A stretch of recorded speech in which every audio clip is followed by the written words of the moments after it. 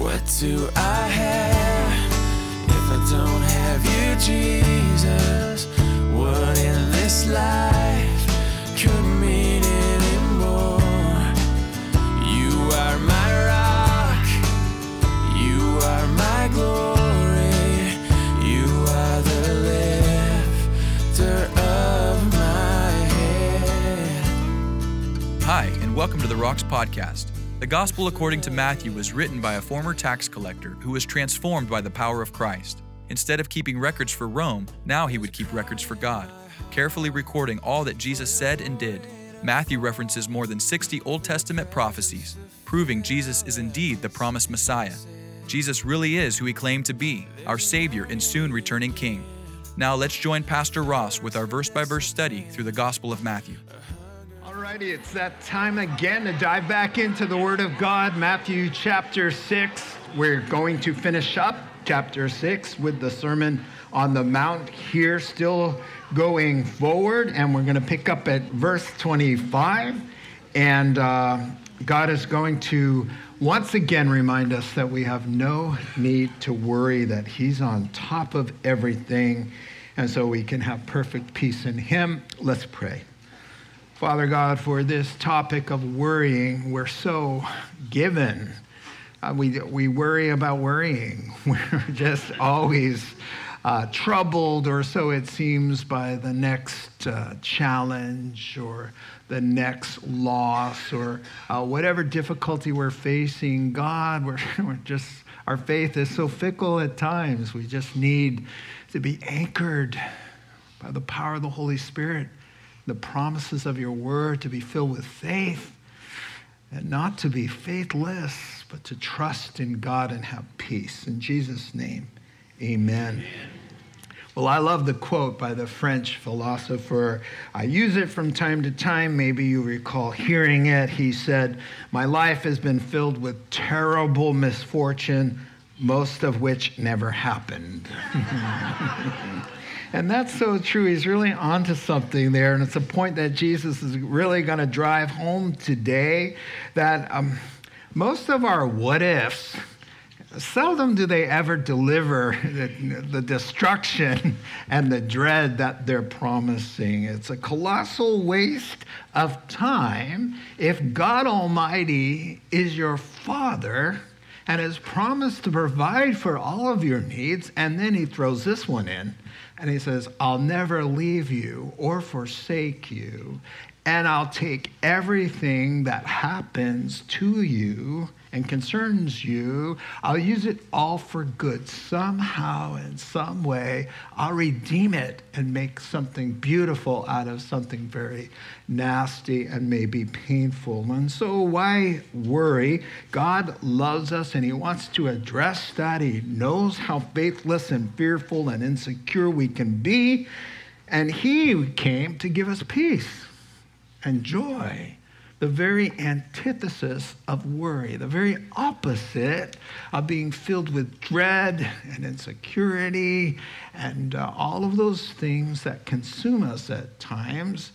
He came for the very opposite reason, to fill us with a rest in our souls. And we can have that kind of rest that Psalm 23 speaks about, which we read this morning. And so He's going to reason with us and His first century Jewish listeners there in Galilee, the Sermon on the Mount there. He's going to try to get us to understand why we need to stop wringing our hands and stop worrying in our hearts like a common atheist, just like somebody on the street who's an unbeliever who has no God in heaven, who can do all things. I mean, come on. The Lord said to Sarah and Abraham, "I'm the Lord. Is anything too difficult for me?" And so if we have the Lord as our Father, who promises to be like watching over us like a shepherd, to supply everything, that so much so that we would say we lack nothing, then there really is no cause for worry whatsoever. So this morning, Jesus gives us a call to stop worrying and start trusting. Here we go, chapter 6, verse 25. Therefore, I tell you, do not worry about your life, what you will eat or drink, or about your body, what you will wear. Is not life more important than food, and the body more important than clothes? Look at the birds of the air. They don't sow or reap or store away in barns, and yet your heavenly Father feeds them. Are you not much more valuable than they are? He continues. Who of you by worrying can add a single hour to your life? It's so unproductive. And why do you worry about clothes? Come on, check out the lilies of the field. Look at how they grow. They don't labor or spin or sew. Yet I tell you that not even Solomon, King Solomon, in all his magnificent splendor, not even King Solomon was dressed like one of these lilies. If that is how God clothes the grass of the field, which is here today and gone tomorrow and thrown in the fire, will he not much more clothe you, oh, you of little faith? That's a compliment. At least he's saying we have some faith. That's a compliment. Verse 31, so don't worry saying, how am I going to make the payment? How am I going to solve this problem? Am I ever going to get married? Sorry. What shall we eat? Or what shall we drink? Or what shall we wear? This was first century rural country folk stuff that millions of people today worry about. Verse 32, for the pagans, they run after all of this stuff, but your Father in heaven knows that you need them. He knows it's important. He knows you want them. He knows you need them. He's going to give them to you. Verse 33, but seek his kingdom first, his will, his righteousness, and then all this stuff, all the things you need, all the things that you worry about, they'll be given to you as well. Therefore, do not worry about tomorrow, for tomorrow will worry about itself. Each day has trouble enough of its own. So there you have it, the text for our consideration. We'll get settled here and divide up our paragraphs as you know we like to do. One of the most well-known and best-loved passages, and for good reason. We know what it feels like to be distracted and upset by all sorts of worries, and watch our faith give way to fear. Worry can get the best of us when we face a new challenge and fall into some trouble, or just entertain 100 what ifs. What if I don't get married? What if, people think this way of me or the other way of me? And all of these things can just close in on you and make life not a happy event at all. He says here really that worry is kind of like choking out your life. In fact, the English word, the origin of worry, actually means to strangle or to choke. And so if someone's got you by the spiritual throat and choking the life out of you, that's not what Jesus came to give. He says, come to me and I'll give you rest. He said, I have come that you might have joy. And there's no joy in being strangulated. In fact, Jesus will emphasize that this is what worry will do. It'll make you unproductive, useless to God, and miserable, and somewhat in pain. When you fast forward to Matthew 13, when he says, even a heart that has received the gospel and has new life in it, that is consumed by the everyday cares of this life and money and stuff and all of that, worried, he said that's like a young plant that's growing up in a field that's ever invaded and encroached by briars and thorns that choke the plant and make it fruitless. And so the plant can't do what the plant's supposed to be doing because it can't breathe, because it's being choked out.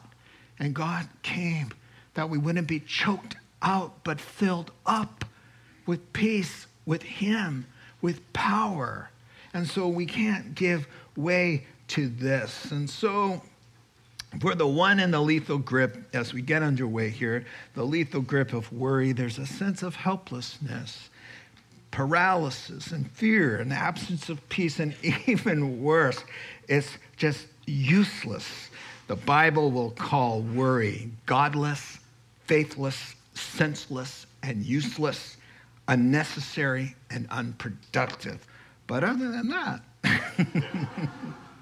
so Jesus, out of love, is going to give us some strategy to kind of break the stranglehold upon us so that we never have to feel its nasty fingers around our throat, spiritually speaking. He's going to give us these strategies, as we just read. It divides quite nicely into 3 points. Point number 1, note takers, don't worry, trust God. Point number 2, don't worry, trust God. And point number 3 will be, don't worry, trust God. You're catching on. You're catching on. Jesus is, of course, the master teacher, and he's always repeating himself. And so he needs to repeat himself because we're very poor listeners. And so let's isolate that first point, don't worry and trust God. There you have it. He just reminds us there's a therefore there. Don't worry about your life. Isn't life more important than stuff? Don't go after the stuff. There's a bigger picture here, folks. Don't come to the end of your life and realize, whoops, I've got regrets because I went after the wrong priorities. He says, don't do that. Check out the birds. They're always whistling a happy tune. There might be a reason for that. And so let's talk about this before you now. Verses 25 and 26, he's saying, don't sweat the small stuff. And by the way, when God is your Father, everything is small stuff. He is the Lord, and nothing is too difficult for him. Now, let's get something clear from the start, because the Bible uses the same Greek word for worry that's unhealthy for concern that is healthy and right and normal. We should be concerned, but never worried. Hey, you may be thinking, what's the difference? Well, I'm glad you asked that, because I got a chart. And this comes from a missionary to Ukraine, wrote a book, Killing Our Worries Before They Kill Us. His name is Caleb Suko, and it's a good book. And here's how he says, let's take a look at healthy concerns versus unhealthy worry. He says, number 1, when you have a concern, which, by the way, here are 3 places where the same word, worry, translated here in the negative, is translated concern in a positive way. In 1 Corinthians 7, the attention and care for a spouse. You should be concerned. And secondly, the focus of serving the Lord. The word is to care or to be concerned for the things of God. You should have that concern. And thirdly, love and concern for members of the church. In 1 Corinthians chapter 12 and verse 25, same word that's translated worry is translated in a positive way in concern. Now, here's the difference. Concerns are focused on others and God. Worries focused on me, myself, and I. Woe is me, pity party, worry. Concern motivates you to do something, to serve God, right? Because there's a concern. But when you're worried, you're isolated, it keeps you from serving. Concern promotes constructive action, like I said, to do something. But when you're worried, you're kind of paralyzed, right? And so when you have a godly concern that's natural, it's welcomed by others. Hey, I got a concern, let's pray about it. But nobody wants to hear the pity party stories of your what ifs, right? There's a difference. And so he goes on to say, concern is driven by love, while worry is driven by fear.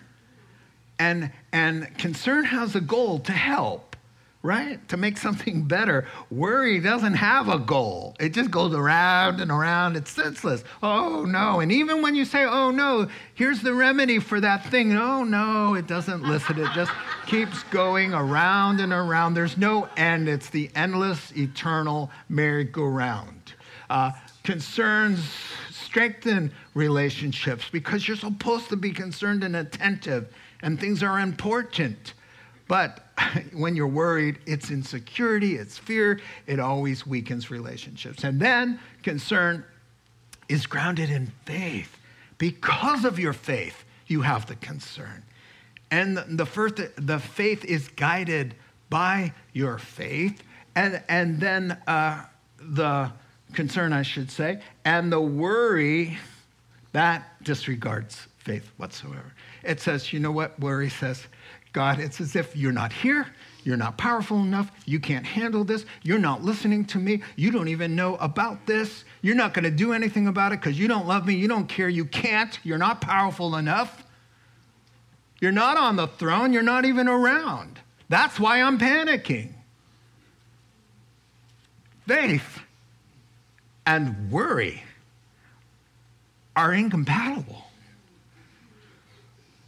And finally, concerns can coexist with peace. Every godly concern that you have, you're held by the peace of God that passes understanding, because it's a godly concern that you are, yes, I'm concerned, but I'm trusting. And even if the what if comes to pass, God said he will never leave me or forsake me. He'll walk me through death itself. And so, but worry, you can never have peace with worry. So the disciples are worried they're going to sink. They don't have any faith. They don't have any peace, because even though Jesus is present among them, they think he doesn't care. Lord, don't you care that we're drowning? That's what we say. We don't have to say it. But that's when you're panicked and wrapped up and obsessing and fearful and giving way to worry. That's what you're truly saying. You don't care. You can't fix this. Woe is me. Thank you for those slides. We can go back to the text here. And so Jesus is going to say, therefore, the therefore is there because he's linking the previous statement of you can't serve God and money. You can't store up for yourselves treasures on earth and treasures in heaven. You're going to have to choose. You can't. Which is it? Is God your God, or is money your God? So then he says, therefore, since you're all saying, no, Lord, God is our Lord. If God is your master, therefore I tell you, don't worry about your life. If you're saying, no, God is in charge of me. God bought me. God owns me. God's my father. God's taking care of every detail of my life. Therefore, he says, I tell you then, what are you worried about stuff? What are you worried about your basic necessities? Don't you have a God? You just said, well, you're not serving the stuff. You're serving God. So isn't it logical? That's why he says, therefore. And the word can mean don't be distracted, don't be duped, don't show inordinate concern, don't get choked out by the necessities of life. And here's a repeated refrain. He says, let me give you reasons. Here's the thing with God. He'll tell you don't worry, and then he'll give you 10 reasons not to worry. Oh, but the world will just say, don't worry, be happy. Right? That song, Don't Worry, Be Happy. I Googled it for the lyrics, and I just wanted to see, is he going to mention in the whole song one reason why I shouldn't be worried but be happy? And of course there isn't. He says, oh, don't worry, be happy. Oh, you ain't got your money to, and he says ain't. Okay, sorry. You ain't got no money to pay your rent. Don't worry, be happy. You ain't got a bed to lay your head. Don't worry, be happy. Why? Why should I be happy and not worried when I'm going to sleep in the gutter? That's the world. It's just go and get high and forget about it. Sorry, don't worry, be happy. That's what he's saying, okay? But what does Jesus say? He says, don't worry because you have a Father who is God, who loves you, who counts the insignificant things about you. He's so crazy about you. He knows the changing number of follicles on your head. Who cares about that, right? He says, no, your Father is so obsessed with you and every little thing about you that he could tell you today. 10,433. Well, hold on. 10,000. 432. So he's saying, here's what he's implying. If God is crazy in love with you and knows dumb stuff about you, how much more is he going to take care of you? So he gives you reason upon reason and logic upon logic and illustration upon illustration, so that every time you look at a bird for the rest of your life and every time you see a pretty flower, you're forced to think, hey, God, you did pretty good with an insignificant, little valued sparrow. How much more me? How much more me? And this is the fight. This is the fight for peace, and we all have to do that. So he'll ask now the rhetorical question, isn't life so much more than the proverbial rat race to focus on your car, your house, your food, your bills, your toys, your appearance, what people think of you? This is his question, isn't life more important?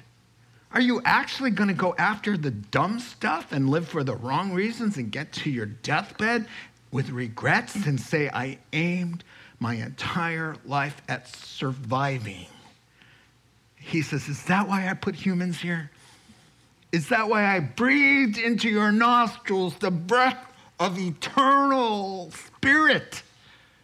And I created a world and a kingdom so that you could chase after things to survive?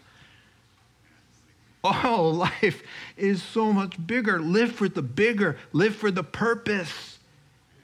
And let the things and the stuff that you need be subservient to the higher purpose of your life.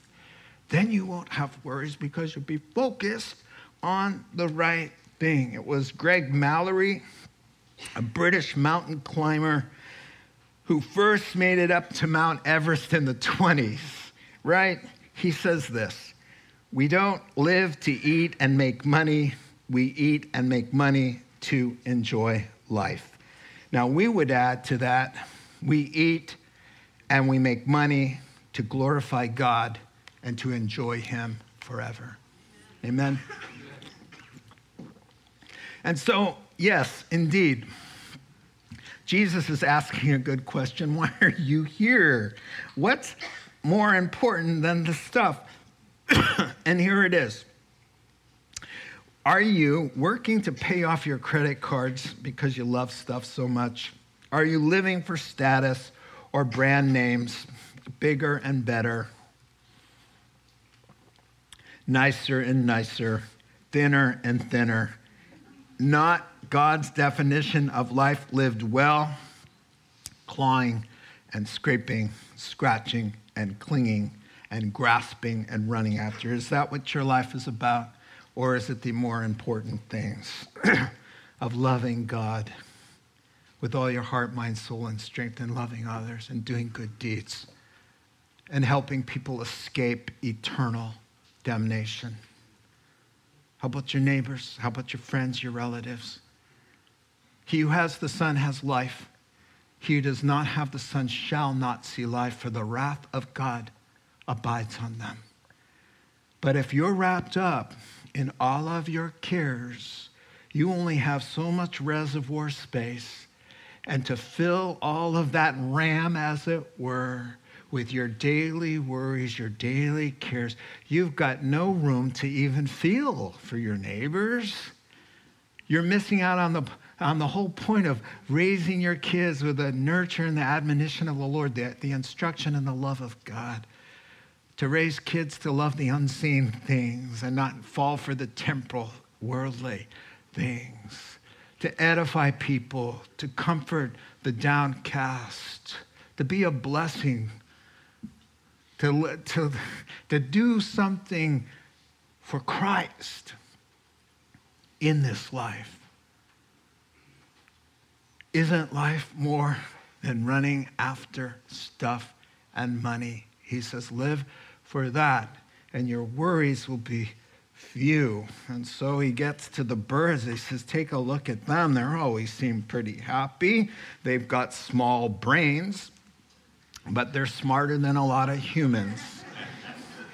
They have no worries. Why? Because they're unemployed. All right? They're unemployed. They don't have to go to work. Every last one of the birds that you've ever seen in your life, they're jobless, all right? But it doesn't mean they're idle, and it doesn't mean they're not busy, because there's nothing busier than a sparrow.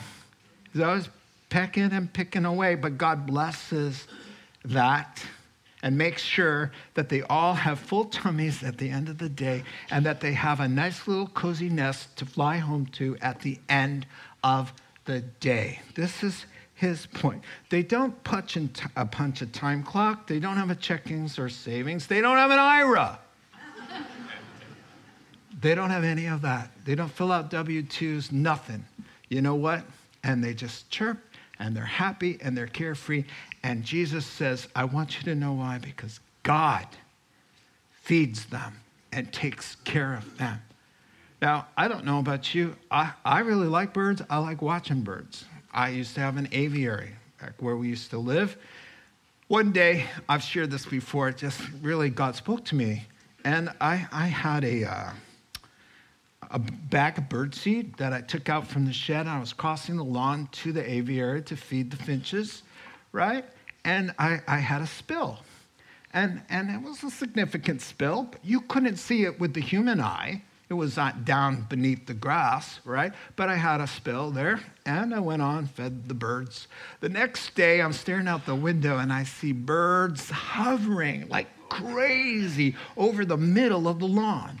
And there are sparrows dive bombing and all kinds of action. And I'm just amazed. And I'm like, I wonder what's over there. I wonder what's going on. And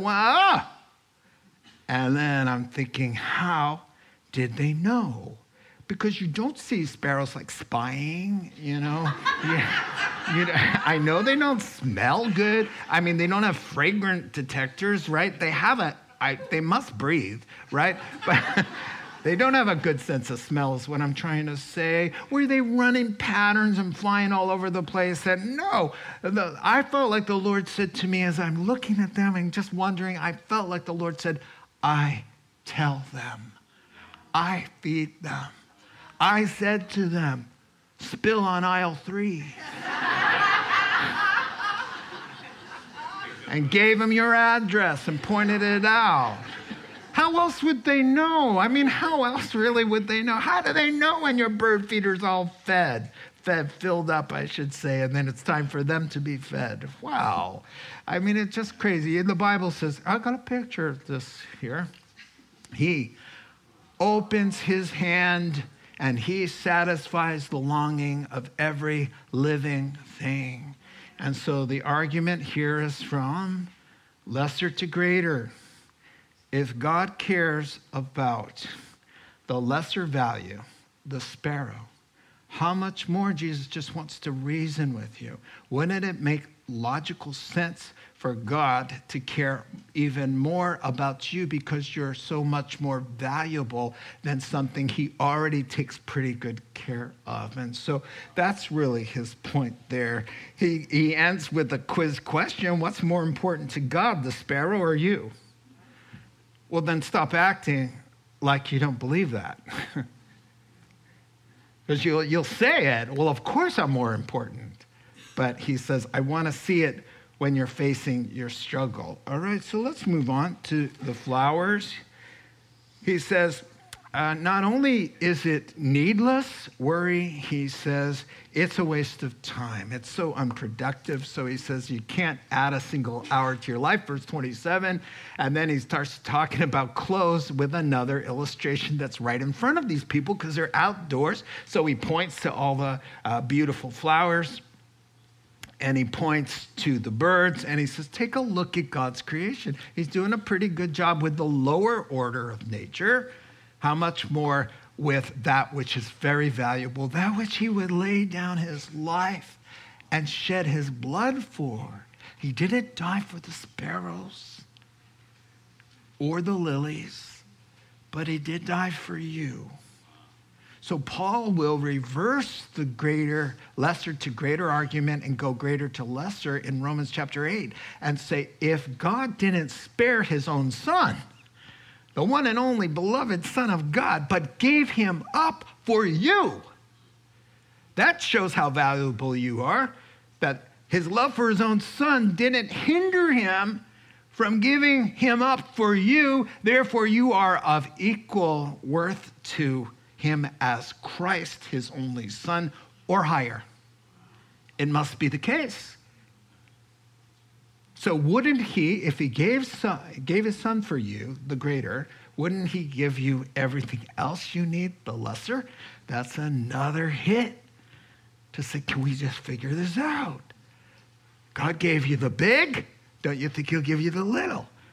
And God provides for the little. Don't you think he'll provide for you who are more valuable? And so let's dive in here a little bit more. He says, by the way, worry's a colossal waste of time. Think about all the hours you've invested in being upset. Wasted. You could have been praying. What if you prayed for every hour or minute that you've worried? Your whole life would be transformed. Not to mention other people's lives, because your worry sometimes involves situations and people. So if you would have prayed instead of worried about it, you would have been productive. So he says, no, you're investing in acid reflux. You're investing in emotional angst. How about all those lost hours of sleep? All right? And you know what you get? Nothing but heartburn, high blood pressure, and ulcers, sweaty palms, and digestive issues. That's yours. He said, which of you can add a single hour to your life? You can't lengthen your life, but you can shorten your life by worry, and you will. There are people who have died because of their stress loads. They're unnecessary stress loads at that. And so he goes on, he's really saying, and by the way, some of the translations go, you can't add a single hour to your life, or you can't add a single inch to your height, because the Greek can go both ways. It's an idiom. All right? And so really, it's a most desirable thing for most people to live a little longer or be a little taller. But he says, you know what? Even Jesus says, but even in your anxiety, if you put it on 10 and left it running for a year, at the end of the year, you would wake up and still be short, and you would still die at the appointed time. He's making a point. It's pointless. Why are you doing it? Unnecessary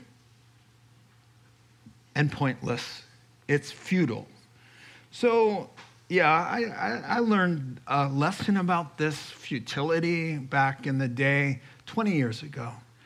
Most of you know Hodgkin's lymphoma story, right? I had a doctor look at me in the face and say to me at UCSF, after failing the traditional chemotherapy and radiation, I failed it. And he said, you have a year to live if we can't stop this. I had some concerns.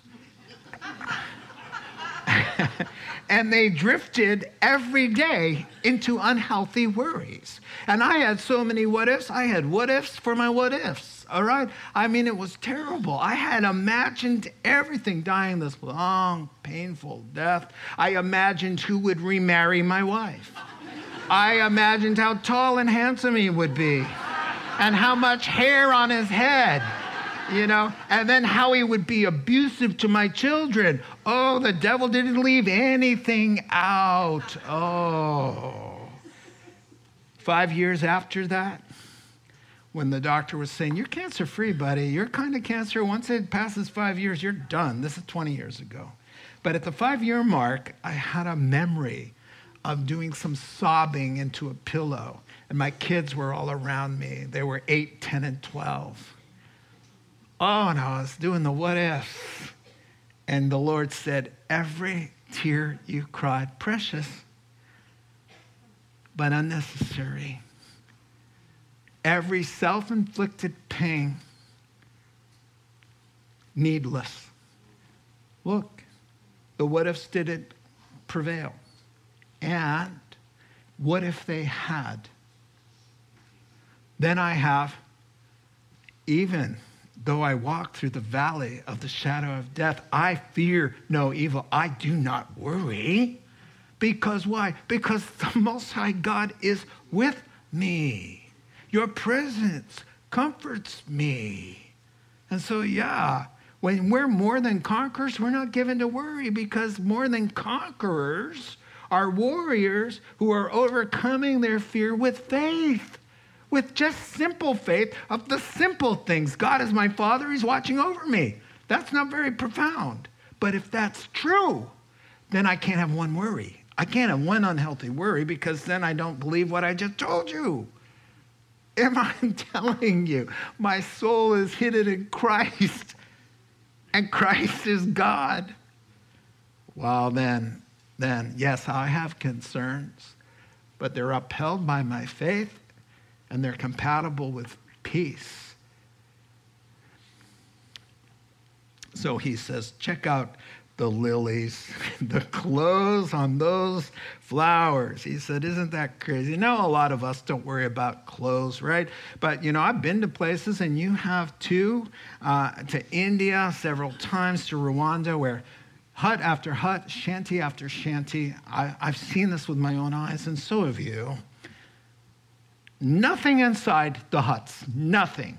They're all gathered around, they're laughing, and they're making the flour. They're pounding the flour out for their next meal. There's no pantry. There's maybe 2 sacks of something. There's a burner in some of the homes. I remember a bench and a table. I don't remember beds. They show me around. Mud hut floors. This is millions of people live this way. And that's why Jesus talks about clothing, because a lot of people, millions of people, have one set. Millions. And they're wondering. So people take that to heart. I mean, we think of other things you could fill it in. Why are you worried about rent? Look at the foxes. They have dens. So adapt it for your worries. But I'll tell you what about these people with less stuff. They have more joy and fewer worries. With less stuff. How is that possible? The guy says, okay, it's time to open the Word of God. And they all start dancing around and singing and going back and forth. But it's real, because they live for what's real. And then you've got Western American culture, and we have too much, and we have so much, and so little peace, and so little joy. And with all of our stuff, we have all of our worries. Live for what's right and real, and your worries will dissipate. Jesus promises. So he says, learn carefully, where it says, see how the lilies grow. That Greek word is to learn carefully from the flowers in the field, how they go about life. I like the mountain scene there with the meadow, Spencer. He said, listen, those guys are even less valuable than the birds. They do less. They do less work. They just grow up, and guess what? God says, I want to make you beautiful. And if God wants to lavish and adorn grass and flowers and wildflowers and lilies, he just wants to say, you know what? I want to make you smell good. I want to make you look good. I want people to look at you and go, wow. If that's the case with invaluable stuff that they used to start their fires with, to kindling, he says, if God would take the time to make them even so beautiful and clothe them, and one writer said, don't you think for a second that Jesus is not including or alluding to the way he clothes his children in robes of righteousness, and the robes that when we get to heaven and the kinds of apparel that we'll be wearing, he says they are gleaming with the glory of God, the moral purity of Christ. There's going to be pizzazz, right? And he's just saying, listen, if I do it for the plant life, if I do it for the birds, I'm taking care of you. I got your address. I know your secrets in your heart, your longings, your desires, your what-ifs, your fears. Give them all to me.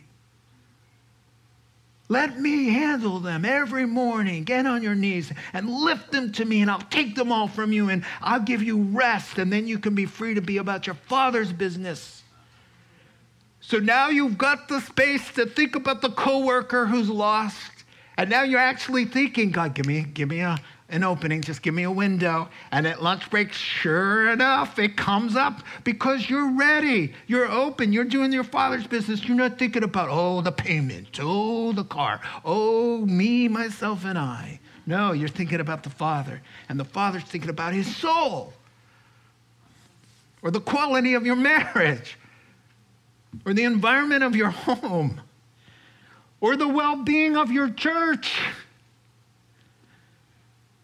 These are his interests in his kingdom. But when we're wrapped up in the worries of self-indulgence and cares that all revolve around our own little world and not his world, then we're missing out. And he doesn't want us to miss out. He says those flowers do very little work, but God is so faithful. And then he comes to the root of the problem there, Spencer, back to the verses. He says, oh, you of little faith. And so he said, okay, you don't have zero, but you don't have an awful lot in the account right now, right? And that's his counseling hat is on, and he is the wonderful counselor. And he's saying, you want to know the problem is that you just don't believe me. You don't believe. Let's just be real. You don't believe the Bible. You don't believe the promises. You don't believe I'll come through. You don't believe I'm listening. You don't think I can do anything about it. You don't think you'll get through it. That's the only reason why you're worrying. There's no other reason except your faith is down to nothing. So I guess if we increase our faith and we actually start to believe the promises that are coming out of the Son of God's mouth, that alone shall bring assurance for sure. Let's finish up here. I know sometimes I use a little too much whiteout. I make a lot of mistakes. Okay, it's time for the third point here. So he's going to sum it up and close out chapter 6 with this, So why are you going to worry and say, how am I going to pay my rent? Am I ever going to get married? Am I ever not going to be married? Am I ever whatever? What shall I wear? What shall I drive? And am I ever going to lose weight? And all of that. For the pagans run after all of these things. They're the ones with appearance, obsession, and the reputation, and trying to look good and all of that. Your Heavenly Father knows what you need. Don't worry, all right? Put him first. Put his will, what God's interested in, make that your first and your foremost effort. And he says, I promise you, Jesus speaking, I promise you, the basics will come. Now, he doesn't mean to be indolent, lazy, presumptuous. I just say, okay, I'm just going to go around and preach the gospel and God's going to provide. No, it doesn't work that way. He says, I want you to work hard. Be like the sparrow. Peck here all day long, pecking, looking, poking, and trying to eke out your living. Yeah, that's right. But there's a world of difference between working for yourself to get the stuff and working to serve God so that you can use your money and stuff to bless his purposes. You see? You're not going after the stuff for the sake of the stuff and the money. You're going after the stuff because you need God to bless you. And in faith, you're doing it so that you have plenty to share, plenty to provide, plenty to do the will of God. And so he has it here. Third point, don't worry, trust God. Consider the kingdom. And so that's what he's saying. So he's saying, stop saying, what shall we? Now what are we going to do now? Oh, now how are we ever going to get through this? Or I just got laid off. What's the answer to all the questions? What's the answer to every single question or ping that anybody has in this room? What's the answer? I mean, just honestly. Romans 8 says, here's the list, folks. Death, life, angels, demons, things present, things to come. Height, depth, famine, nakedness, poverty, danger, sword, or gunshots. He says, no, in all of these things. So whatever it is, it comes under the authority, the power, the purposes of God. So therefore, the answer always is, I can seek God's kingdom, take care of my responsibilities. He'll bless that. And then everything I need for life and enjoyment, quoting the scriptures, everything you need for life and enjoyment will be given you. Delight yourself in the Lord. Do you see that? First, and he'll give you the desires of your heart. You see, priorities matter to God. He says, seek my kingdom first. And you know, the Lord and Jesus at 12 years old figured that out. Remember when Mary and Joseph misplaced the Messiah? They lost Jesus in Jerusalem. Mary thought he was with Joseph. Joseph thought he was with Mary. They got in the caravans. The guys traveled with the guys. The gals traveled with the gals, and they took off. And 3 days later, at the rest stop, Joseph says to Mary, hey, where's Jesus? I haven't seen him around. And she goes, shut up. He's with you. Stop kidding around. And Joseph gets that look like, oh, what? No, wait, 3 days? 3 days? We've lost Jesus. So, I mean, it's one thing to lose your sunglasses, folks. It's another thing to misplace God's Messiah, and so they go back. But, you know, they look all over the place. Where would you look? You know, go look at the mall to see if he's hanging out with his friends. You know, no. They go. That was funny, by the way. And there, I made you laugh anyway. So Jesus is surprised when they finally, the last place they think, well, we've looked everywhere else. Let's try church. Let's try the church. Maybe he's in there. You know, so they go in and Jesus is like, what? And they're like, why have you treated us this way? Like, we've looked all over, everywhere for you. And he's like, what was the problem? Couldn't you understand I had to be about my Father's business? It was Passover. He's 12. He's a bar mitzvahed young man. He knows he's the Passover lamb. So he's enthralled there at the temple. But it's just that my point is really that Jesus knew at 12, the goal in this life is not mommy and daddy. It's not all the things that are important. There's something more important, the highest value, the reason we exist. You've got to nail that first, and then all the stuff will flow to be about our Father's business. Now, nothing in this world says that you have no need to worry, like one thing alone, even though God gave us several right there. But the cross which we'll look at now. The worship team is going to come up. We're going to get settled in, and we're going to go into communion. In this beautiful passage, he ends up with a conclusion that says, you know what, folks, just live in today, do your part, trust God with today, and leave tomorrow's worries in tomorrow, because the same God who's taking care of you today is going to take care of you tomorrow. So why borrow any trouble from tomorrow when it's not even here yet? Just work on today and trust God for today. He's not saying don't plan and don't look in the future. He's just saying don't let the future be a cause of apprehension and worry. Because the cross says this: all your past sins and mistakes and calamities, they can't get to you. There's some consequences sometimes, but they can't hurt you. The present things you're struggling with, covered. The future things of tomorrow and tomorrow and tomorrow, done by the resurrection of Christ. He's already seated us in heavenly places. God said in his time, the way God sees time, he's already got us in heaven. And now he's asking us to work out our salvation with fear and trembling, just to work it out, walk it out. He says, the cross is what is your anchor for no more worrying, but just trusting God. One last thing I want to say. Don't go at this by trying to get rid of your worry. Don't just stop worrying, but fill with prayer. So you know that scripture. We could read it really fast. I've got it, Philippians 4.